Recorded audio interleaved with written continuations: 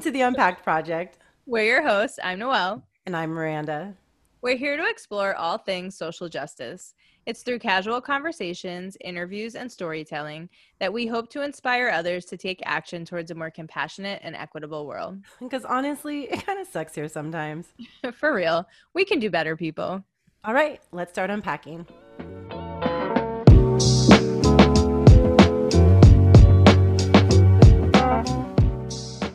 We're joined today by Michelle Perrin, an EMT crisis worker with CAHOOTS, which stands for Crisis Assistance Helping Out on the Streets. Michelle holds her master's in criminology and criminal justice and is in her second year of her master of social work. She spent 5 years as a volunteer firefighter EMT with a combination fire department, 8.5 years working in children's mental health, and 8 years as a 911 dispatcher. She's been with CAHOOTS since 2016 and has responded to everything from mental health situations such as suicidal ideation and behavior, psychotic episodes, and grief following death, to medical issues like wound care and overdoses. The team at CAHOOTS handles issues complicated by substance abuse and homelessness, and all situations are viewed from a humanitarian, harm reduction lens with the goal of client self-empowerment. Although the team values their relationship with public safety, they often respond in lieu of officers, which oftentimes helps mitigate potentially volatile situations. Michelle, thank you so much for being here today. So I know Miranda gave you that introduction, but can you share a little more in depth about what you do with CAHOOTS and the organization in general? Yeah, definitely. Thank you for having me and letting us lean into this conversation. I'm excited about that. So CAHOOTS is actually part of a larger organization, Whitebird Clinic, which started out of the counterculture of the 1960s, so about 1969 in Eugene, Oregon. So the founders were looking for kind of a more humanistic service model for social and medical issues that were occurring during the day. And they didn't really see anything that was matching what they wanted, and so they started one. So they wanted to make sure that they were providing these services, which included crisis services. They had walk-in and telephone crisis services at the time. Around 1989, they had a small crisis unit that was starting to go out into the field to meet people. And a conversation got started with the police. We're still trying to figure out kind of, how that happened with the police department about how those two organizations could work together to provide crisis services. The name is kind of tongue-in-cheek. The police were going to be in cahoots with a bunch of hippies, and the hippies were going to be in cahoots with a bunch of police. So it kind of stuck, and the acronym makes sense. So that's kind of how we became a department of Whitebird Clinic. They've continued to provide a lot of services that are really important to us doing our work. Homeless department, medical, dental, behavioral health and substance use counseling, day use centers, and still have a very robust walk-in and telephone crisis. So as far as CAHOOTS, we're a 24-hour service now in the city of Eugene. We also have 18 hours of overlapping where we have a second van on the street. And we're 24 hours in the city of Springfield, which started in about 2015. So each van has a crisis worker, which is somebody who's trained in mental health. And it also has a medical worker, which is either an EMT or an RN. Most of our 35 to 40 employees are cross-trained, so they can actually do both jobs. You may have two people on the van, but you actually have, a variety of ways to handle something, which makes it a lot better for the clients, because maybe one of our approaches is not quite working, and then the other person can step in and do a different approach and allow for that flexibility.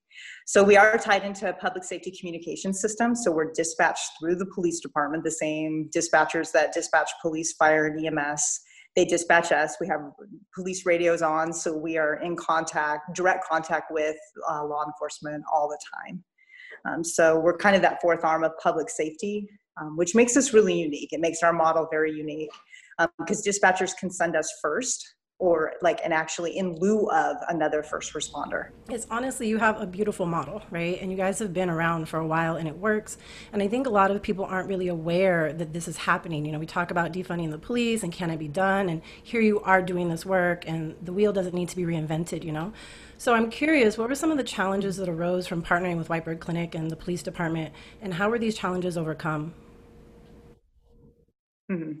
So, I mean, there have been challenges since the beginning that have kind of allowed us to bridge this gap between kind of the community, the social service, this more humanistic model, and traditional public safety. So we've been bridging that gap for, over 3 decades and trying to figure out how to stay in that uncomfortable in-between place. We kind of pushed our way into the system. Like, we wanted to be able to help clients. And so we were willing to kind of jump in there and get in cahoots with the police department so that we could get access to those calls, so that we could start mitigating some of the harm that was happening, because the traditional public safety system wasn't designed to support our failing social service net. But they were the only ones that were left to kind of handle those calls. So we just kind of pushed our way in.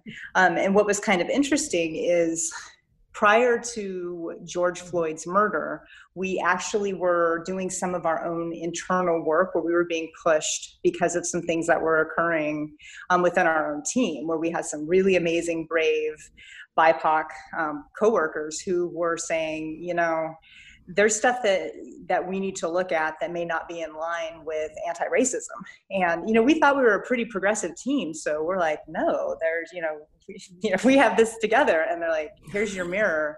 No, you don't.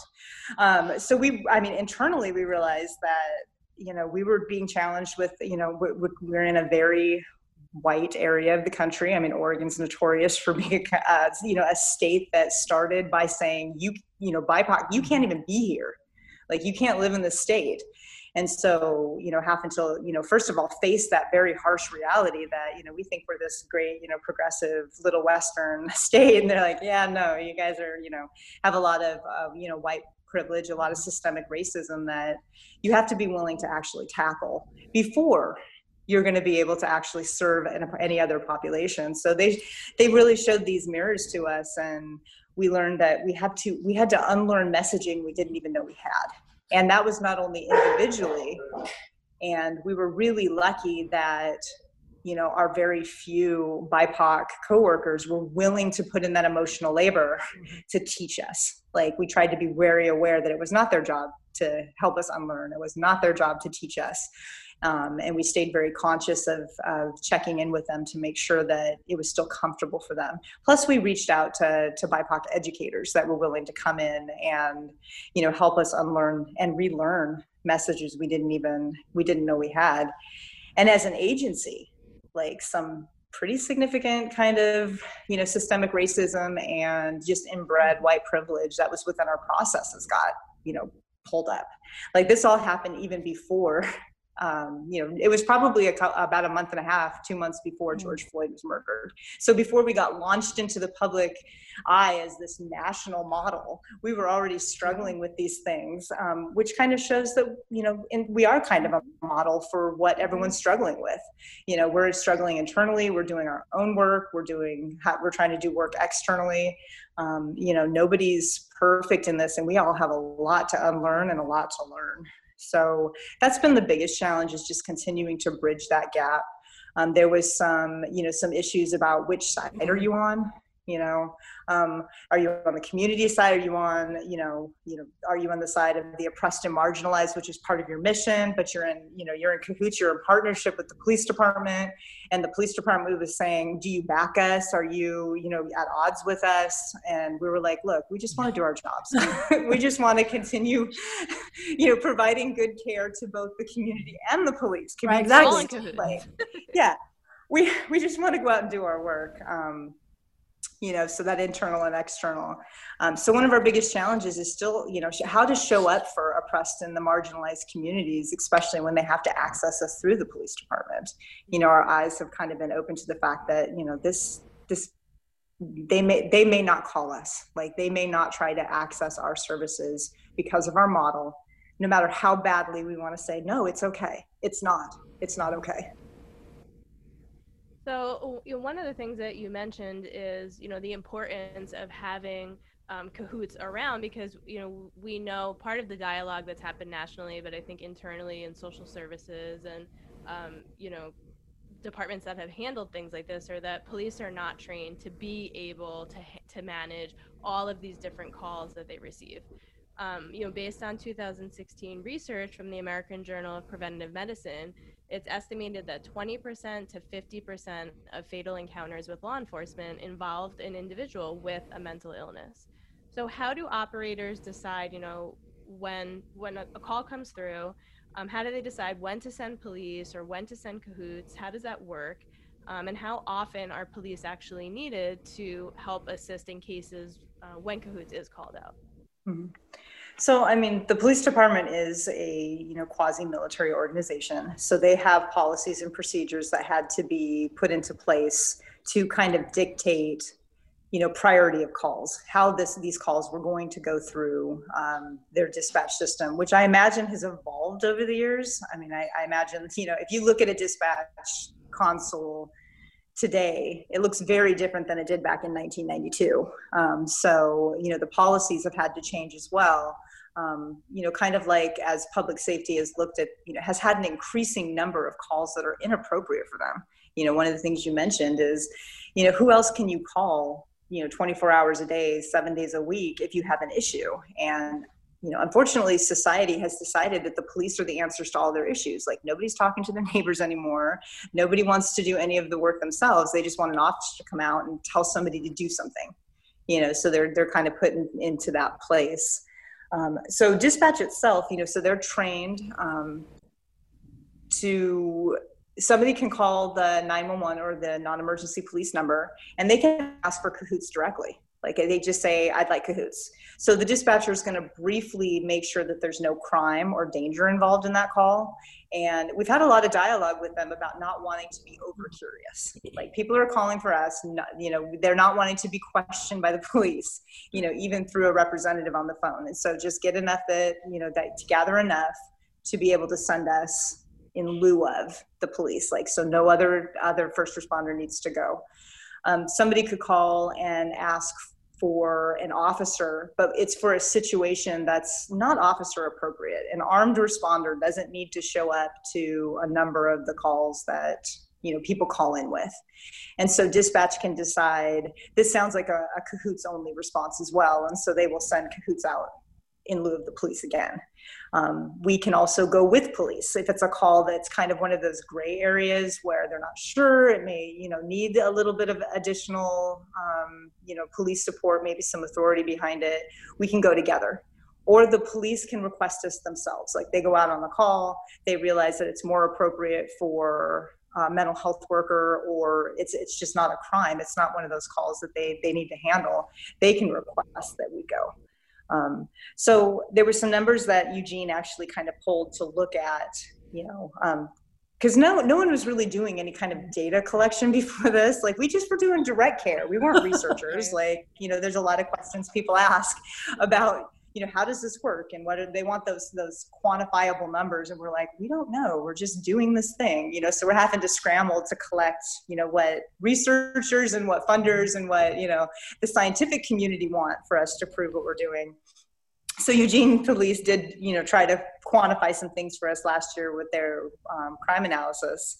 And so in 2019, they found that we handle cahoots cahoots went out on to 20,746 public initiated calls for service. So like just under 20,800 calls. Of these, 13,854 of them were cahoots only calls. Like, so that was, 13,854 times the police did not go and talk to somebody. We just went and talked to somebody. And often, we don't need to have anything. We don't need to have another responder come out to handle whatever the situation is. And so they did pull some numbers as far as, how many times did we have to ask for emergency backup? Like, an officer coming right now, lights and siren, we need your backup, code through backup. And they found that it was less than 8% of the calls. And a lot of times, in my experience, it's because of the voluntary nature of our work. We do not go hands-on with anybody. We don't take away anybody's rights. We can't make them do anything. So if we go out on a situation and somebody is a danger to themselves or others, they're walking in the road and they won't stop walking in traffic. They, are saying that they're going to harm themselves, and they won't safety plan with us, but they're not willing to go to the hospital with us. Like, we need to call for an officer if that person is an immediate danger to themselves or others, so that they can come. Sometimes we need that state sanctioned authority to make somebody do something so that they don't harm themselves or others. And even then, a lot of times the officer will come and say, you're going to do this thing. A lot of times it's going to the hospital for a mental health evaluation, but they still have the option to be transported by Cahoots. Like, the officer's going to go and they're going to, they're going to use that, police officer hold once they get there, but it's still a more humane way of dealing with somebody's mental health crisis and getting them in, they're in our van, they're not in handcuffs in the back of a patrol car. They are, we really try to make it be the most appropriate situation. I mean, there have been no Cahoots workers in our history that have been killed, and there's been very few assaults. And mostly it's been because we just got too close in a situation where, we got brave. And sometimes people are, they might be a little high, or they might be a little, in a state of psychotic, that you just want to really make sure that you stay, a little bit of distance away. Well, I mean, ultimately, it sounds like it's a safety net, and you guys provide a service for communities to feel safe and, that they can reach out to. But even with that, with such high numbers calling into 911 for Cahoots, you still mentioned that citizens face barriers with that, right? We can only imagine that happens to specific communities. Do you think it's had an effect on access to services for any communities in particular? And if so, how have you pivoted to continue to provide services and supports? Yeah. So, like I mentioned earlier, going through police to access us is definitely the largest barrier. We've began conversations with a variety of marginalized and oppressed communities that we've reached out to and asked them, why wouldn't you or is there anything that we can do to provide services, in a more appropriate, respectful, culturally aware manner? And really, it's hard to mitigate that if they don't want to go through the police department. So, we've been in talks with the Eugene police chief, has been pretty open and progressive about recognizing that and wanting the service to be accessible to everyone, trying to bridge that gap between like particularly communities of color in our area. So we've talked about, it looks like what we're going to be getting is like on the phone tree, when you dial, you get like dial 1 for police, dial 2 for Cahoots is going to be an option. They can just dial 4 and they get Cahoots. They've talked about giving us our own phone number, so they don't have to dial 911 or a police number. And also about giving us our own dispatcher, one that's trained and just is working with us. It's still going to be within the system because, like I said, it's important for us to be part of that public safety system. It makes this work valid. And, it puts it into the same league as traditional public safety. So being apart from it, we wouldn't be able to be as effective. But even those 3 things, they really are just still a different way of calling the police to access us. So we haven't found our answers yet. We're still there's a lot of discussions going on. There's a lot of, trying to figure out, there's a lot of listening sessions where we're saying, hey, is there any way that we can provide services in a way that you're going to be willing, to access us? We talked about pagers. There's people on our teams that don't even know what that is, a pager. But we even talked about going old school and saying, okay, can we have a pager where you can directly, maybe we go through an organization that you're comfortable going through and they can page us directly. So the conversations are happening. At the same time, we recognize that, we've got a lot of our own internal work to do, so we definitely want to make sure that we are right. We have done our own anti-racism work before we ever try to show up for anyone else. Because if we're showing up as white saviors, just like the system, then we are not doing anyone any good. So maybe this is a good step back for us while we're figuring out these issues, to do our own work, to make us appropriate to show up for communities of color. I'm curious, are there demographic differences between Eugene and Springfield? Or, because I know it was mostly with Eugene, and then you said, I think it was 2015 you started servicing Springfield. Do you see demographic differences between those 2 communities? They're very different they have very different community styles and very different policing styles. Eugene is a college town. It's, you know, people are highly educated. I believe socioeconomic status is higher. I really don't know what the numbers are as far as what our communities of color look like in Eugene or in Springfield, but I know Springfield also is a very blue collar town. It's very industrial, lower education, lower socioeconomics, it's more rural. It has a lot of rural around the edges of it. And so and then the police departments are very different. Like Eugene has been known for being a very progressive department. I mean, they went in cahoots with hippies in 1989. Like most departments would be like, I don't even think so. That's not a thing we're doing. And Springfield's been a little bit harder to convince them that, you know, this partnership makes sense. That, you know, but even since 2015, like, the patrol officers love us. Like, they recognize that they are not trained, that they were never intended to handle a lot of those social safety net calls. And when we show up and we are the trained professionals and we are like taking over, they're like, we're out. We are happy to be out and go do policing things. Right. So, I mean, it can definitely be a challenge when, you know, and it just shows that every community is going to be unique. So any community that's looking at starting a Kahoot style model is going to have to look internally. We're not a cookie cutter model. We weren't a cookie cutter model between the two cities that we worked with. And so no other community is going to be able to just plunk us down and say, do it like this. They're going to have a lot of community conversations, like all of the people from the community that are invested, marginalized, oppressed, people of color, they need to be at the table to talk about what theirs looks like. So, you know, I'm hoping that we're reaching more pockets of people that we weren't before, but we don't have any data to support it. Well, I mean, when we think about this, you know, the type of approach that you guys are using, some people may think it's more expensive to provide stabilization and psychological crisis management services. Like, it seems like adding an extra layer. But the truth is that it actually could save police departments a lot of money. It's just more about diverting services to the correct places and having the correct people respond. So from a financial standpoint, can you share how much of taxpayer dollars were actually saved in Eugene from having this type of a program? Yeah, I mean, the financial piece is always going to be a big consideration. I mean, that is definitely, we're talking about government agencies. They need to be good stewards of the taxpayers' money. I mean, I think all of us want that to be a thing. Like, we don't want to see the money, you know, we want our money to be going towards the things that we care about and the things that are actually going to solve problems.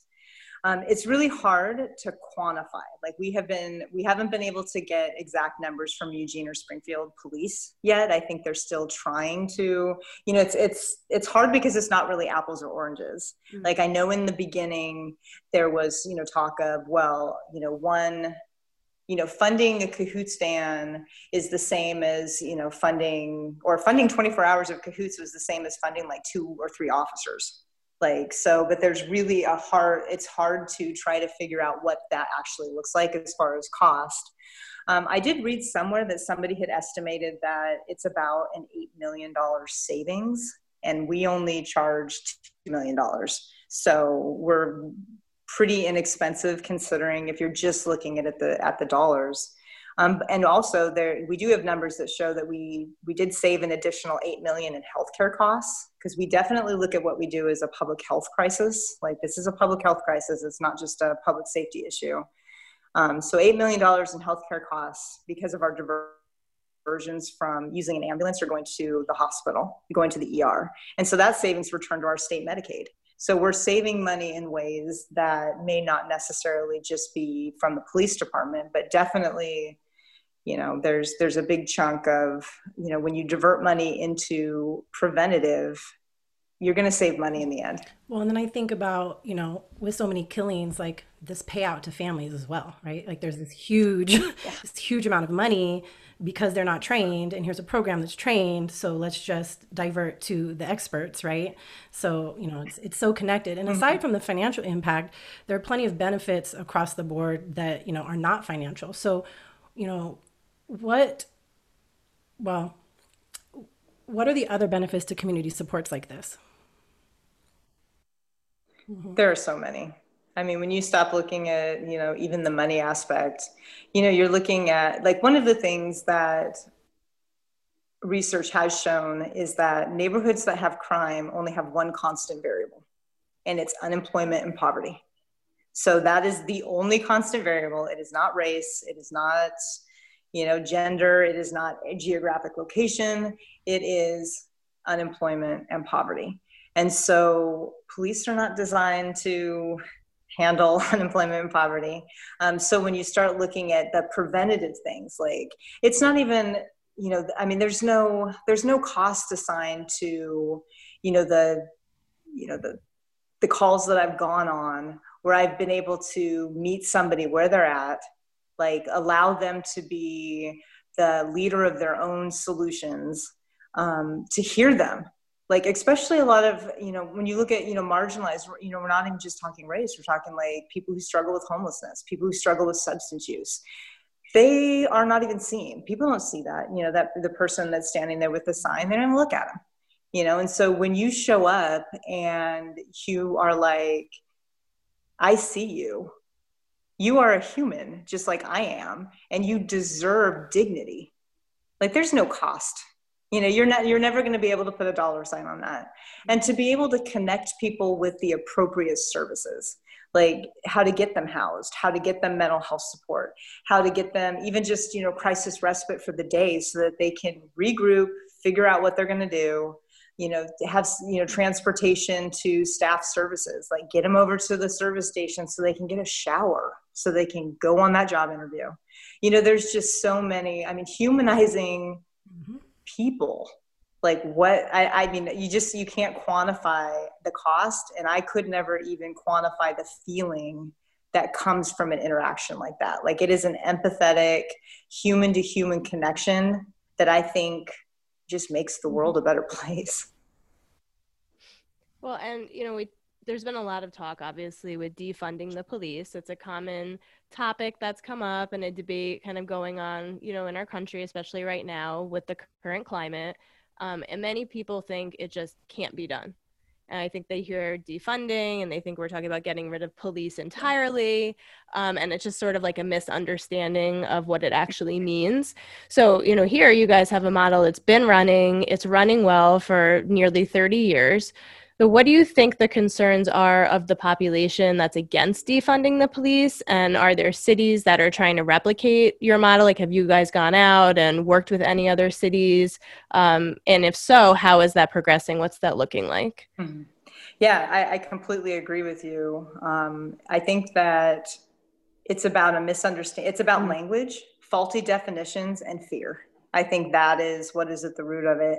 Like you mentioned, when people hear the word defund police, they think abolish. They think we're going to get rid of it. And like, that's not even a concept that they could wrap their mind around. I don't think that's a concept any of us could wrap our mind around. Like, how do you just all of a sudden create a vacuum where, public safety used to be?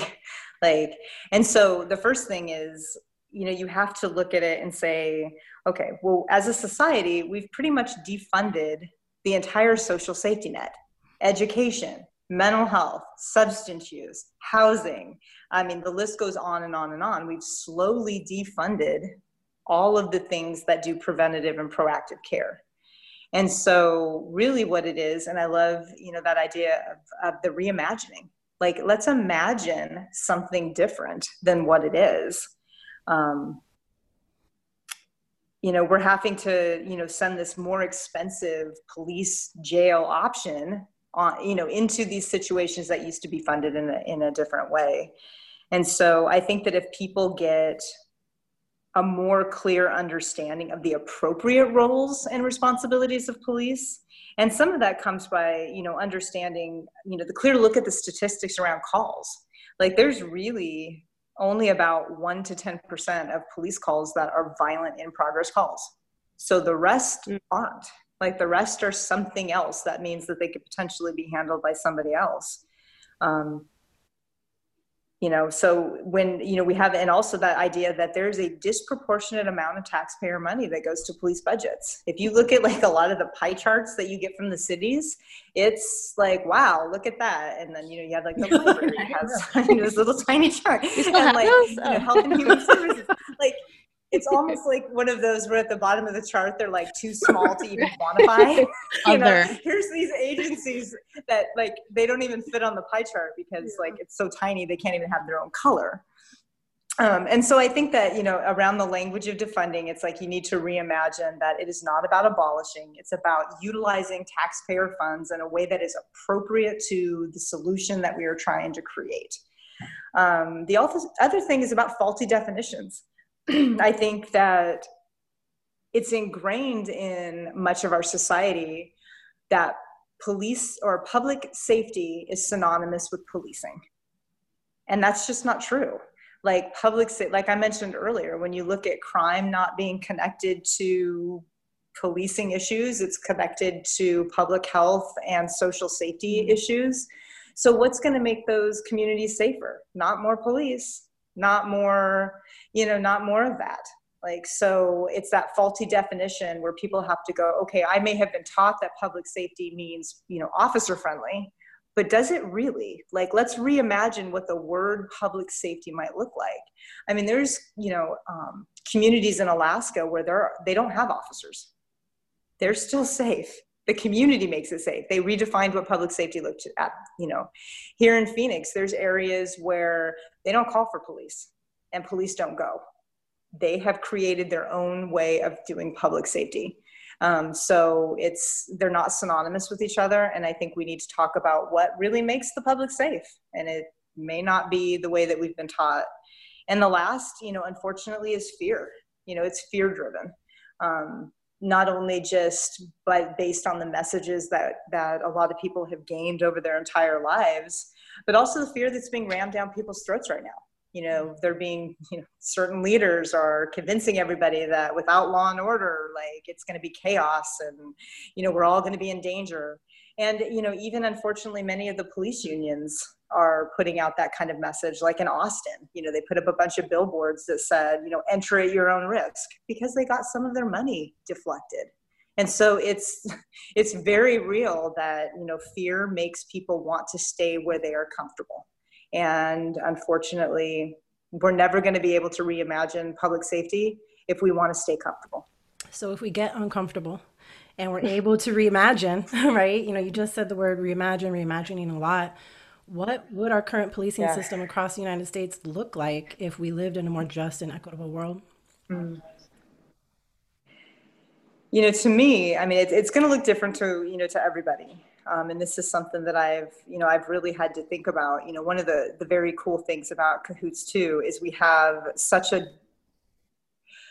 a lot of diversity within our staffing that, for example, one of our amazing, brave African-American women that works on the team, her father was killed by police in the city that we work in. Me, on the other hand, I've been in public safety for 22 years. I've been around it. I'm married to an officer who's been on the streets for 21 years. So we have very different, like you would think that we were coming into this from very different lenses. But we have the same values and the same beliefs and the same like vision for the world, like the vision of what we want to see. And that just shows that you may be coming from totally different places, but your vision can be the same. So policing would be vastly different. It would be one that's funded, staffed, and trained based on appropriate roles and responsibilities. If violent in-progress calls are only 1 to 10% of what the police do, then maybe we only need 1 to 10% of police, I mean, it's if you look at that research and say, okay, let's make it match the type of calls that you're needed for. Maybe a little extra just in case things kind of, we need that armed response, but, we don't need you to respond to the things that you're inappropriate for. Police would no longer be the social safety net. Like we would figure out the appropriate spaces for, the appropriate professionals to be that social safety net. Police would no longer respond, to issues that are not crimes in progress. Issues that do not require an armed response. Because that's one of the things that Cahoots does is like when we show up only, Like, we've already immediately eliminated an armed responder being on scene. So, and communities would be empowered to define and design what their public safety looks like.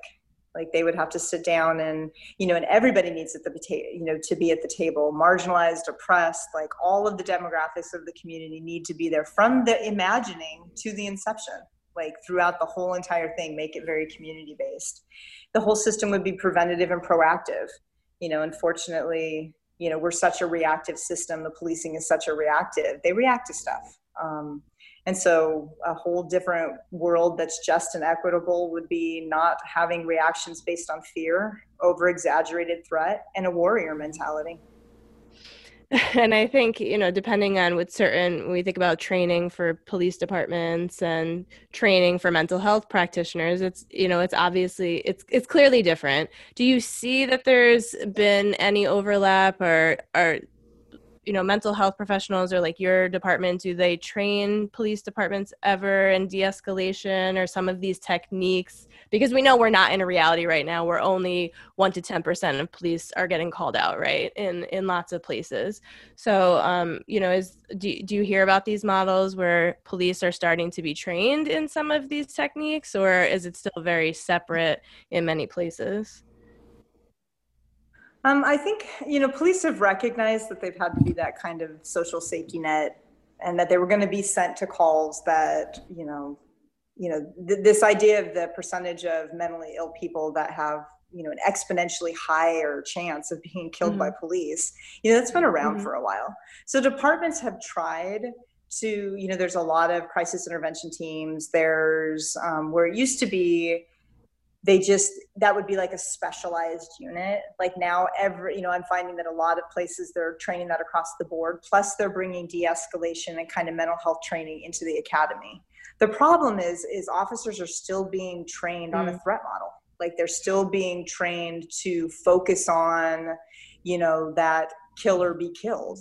Like, and so when you go into a situation with a heightened threat response, a mentality that everybody is out to kill you and zero tolerance for risk.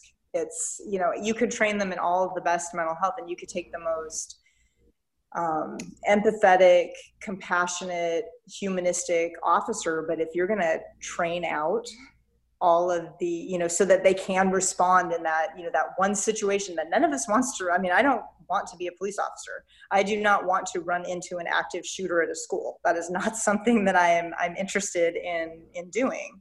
And so to make a human be able to do that, you have to train them in a certain way, and you just can't switch that on and off.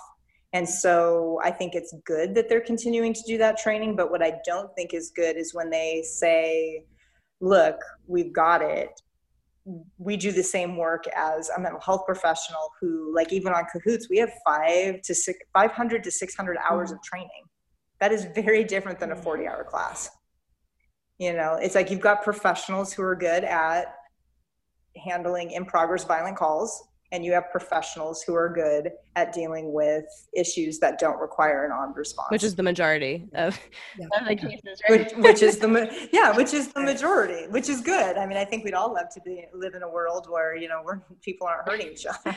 Well, we really appreciate your time today, Michelle. You've shed light on a lot of topics that I think have, like we said, have been debates in sort of pop culture and on the news, and just, I think, have also given people maybe some knowledge that they never even realized models like this exist and can be possible to, help for the better of our communities out there from a health perspective. So what we always kind of ask everybody is at the end, if there's any social media platforms that we can find you on, any organizations that we should be following to learn more about equity and social justice in this type of area. Yeah, definitely. I'll share that with you. I realized I did not answer one of your questions about other agencies that are looking at our model. So Olympia, Washington has started a model based on ours. In fact, their current police chief was a Eugene officer when Cahoots started in Eugene. So he was like, nope, we need this thing. Even though people are like, you can't. He's like, yes, you can, and we're going to. So Denver's rolling out something. We're in talks with Portland and Salem, Oregon. multiple cities in California, as well as Victoria, British Columbia, is talking to us about our model. So since May, we've actually received requests from over 400 communities in North America. And so we've been going and doing presentations to their leaders, talking to them about what this model would look like. And, particularly about it's not a cookie cutter. You're not just going to take us and plunk us down into this situation. But many of those communities are now in like the feasibility community discussion and budgeting discussions for their next fiscal year.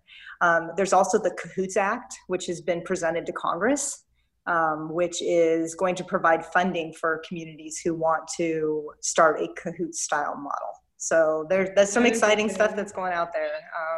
I think we're gonna see some changes. I think a lot of people are on board with seeing something different. Something's got to change. But social media, whitebirdclinic.org. In fact, they have a lot of information about our parent agency and about Cahoots. We're on Facebook, we're on Twitter, we're on Instagram, we're on YouTube. In fact, the YouTube channel, there's some really great old, like 1975 video of whitebirds. If you want to see what it was like back in the day. There's some really they dug out some reel to reel probably to show those things. We follow a lot of organizations, obviously the big ones like ACLU, NAACP for our guidance. We also like the Justice Collaborative, the Marshall Project, Campaign Zero. In California, they have Mental Health First.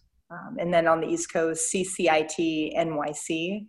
And we like to follow a lot of local groups because we like to keep ours very local, just to make sure that we're meeting, the needs of, and so Black Unity is a big one that's been a help. Their founders were the ones that were willing to come in and do the personal training to us about communities of color.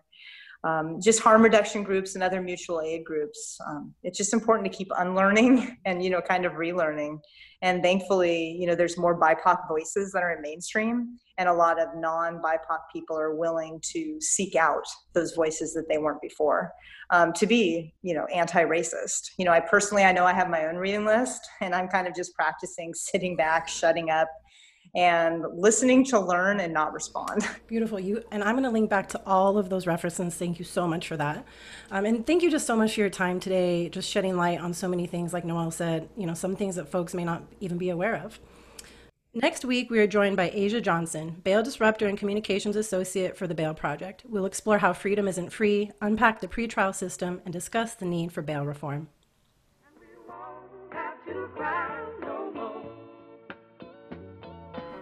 The Unpacked Project is produced by Vicki Lee, branding and marketing by Raquel Avalos. Show us some love and be sure to like, subscribe, and review our podcast. And to stay connected and up to date, follow us on Instagram at _Unpacked Project. Shout out to all of our listeners who unpacked with us today. We'll see you next week. Peace. Hey, bye.